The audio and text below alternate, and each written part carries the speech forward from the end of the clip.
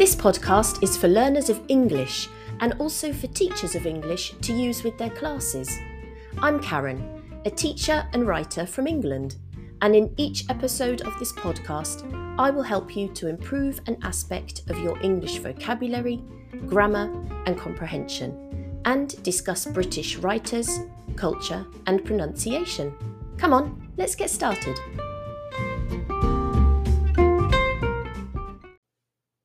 Hello, and welcome to this new podcast episode. Today, I want to ask you, can you read Shakespeare in English?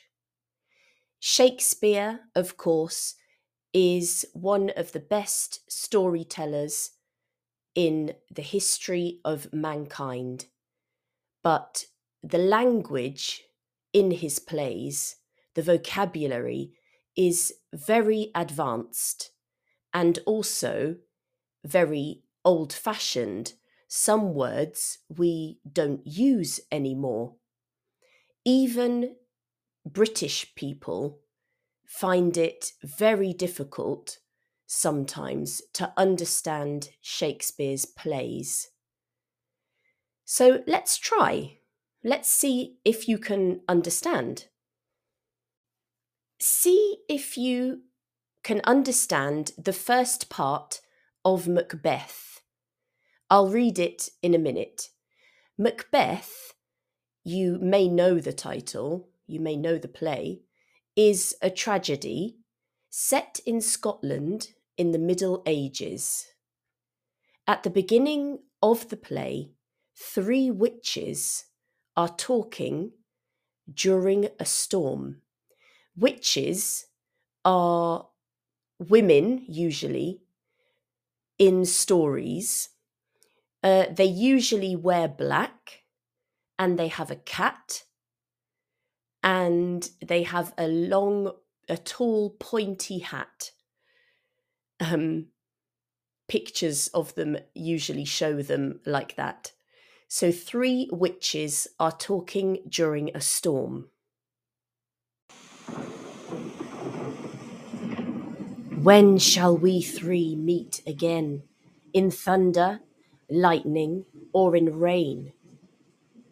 When the hurly-burly's done, when the battle's lost and won, that will be ere the set of sun. Where the place? Upon the heath, there to meet with Macbeth. I come, Grey Malkin, Paddock calls, anon. Fair is foul and foul is fair, hover through the fog and filthy air.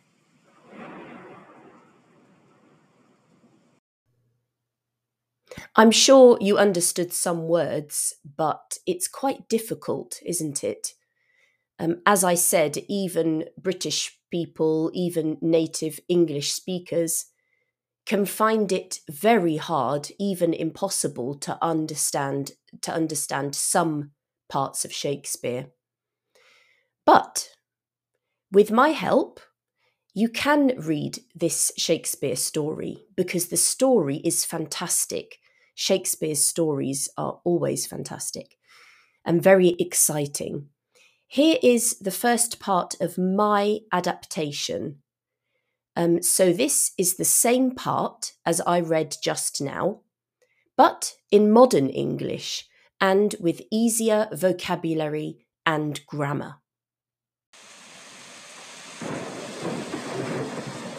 One day, during a terrible storm, 3 old witches were talking. When shall we meet again? One witch asked the others, shouting above the noise of the wind. The second witch looked up, her hair wet from the rain. Let's meet on the field after the battle, she answered. That will be before night time, said the third witch. She knew that because witches can see the future. Then she said, we'll meet Macbeth there. The witches said goodbye to each other. Then they flew away through the dark fog.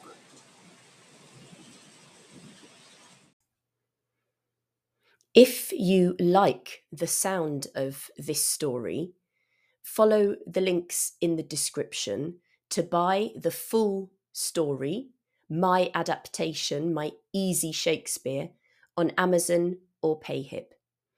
In the book, you also have another story.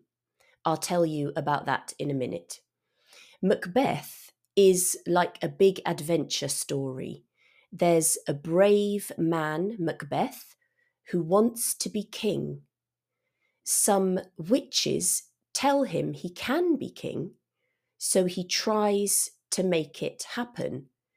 But to become king, he does some really bad things. And as he does these bad things, he starts feeling very worried and scared. The story is like a puzzle with surprises, and it makes you think about what is right and what is wrong. And it's also a little bit scary.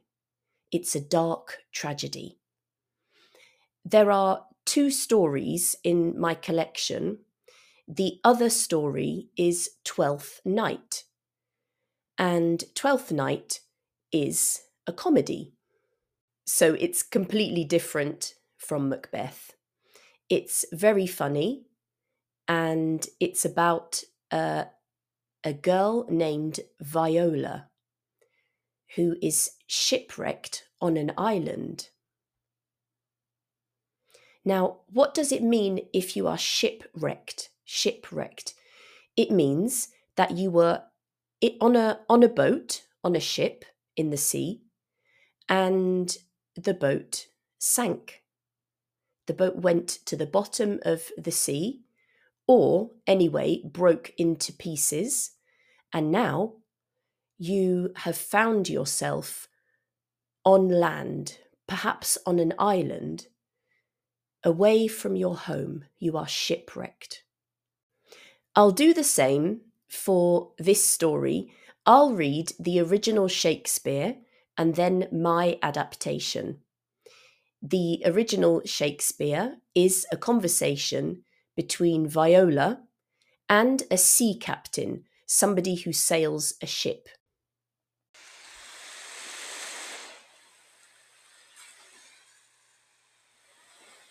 Who governs here? A noble duke in nature as in name. What is his name? Orsino. Orsino. I have heard my father name him. He was a bachelor then. And so is now, or was so very late. For but a month ago I went from hence, and then 'twas fresh in murmur, as you know what great ones do the less will prattle of, that he did seek the love of fair Olivia. What's she? A virtuous maid, the daughter of a count, that died some 12 months since, then leaving her in the protection of his son, her brother, who shortly also died, for whose dear love, they say, she hath abjured the sight and company of men. And now my version.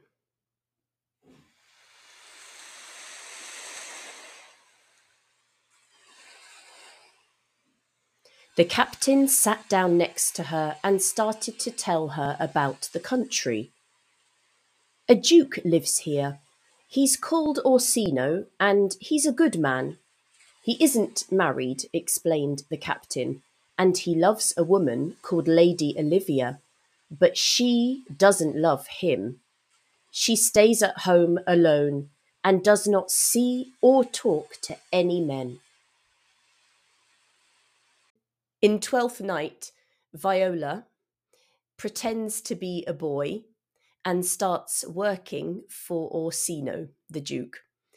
When I say she pretends to be a boy, this is because she can't work for a man, as she is a woman. She is a rich woman. So she dresses and talks like a boy. And everybody thinks she is a boy. And there is a lot of complication and trickery and fun. And it's a really funny comedy. So if you like the sound of this story or Macbeth, don't forget that you can buy my adaptations, my easy Shakespeare, on Amazon, or if you don't have Amazon in your country, on PayHip. So follow the links in the description. I hope you enjoyed hearing real Shakespeare and my version of Shakespeare, and I can't wait until the next episode. Bye.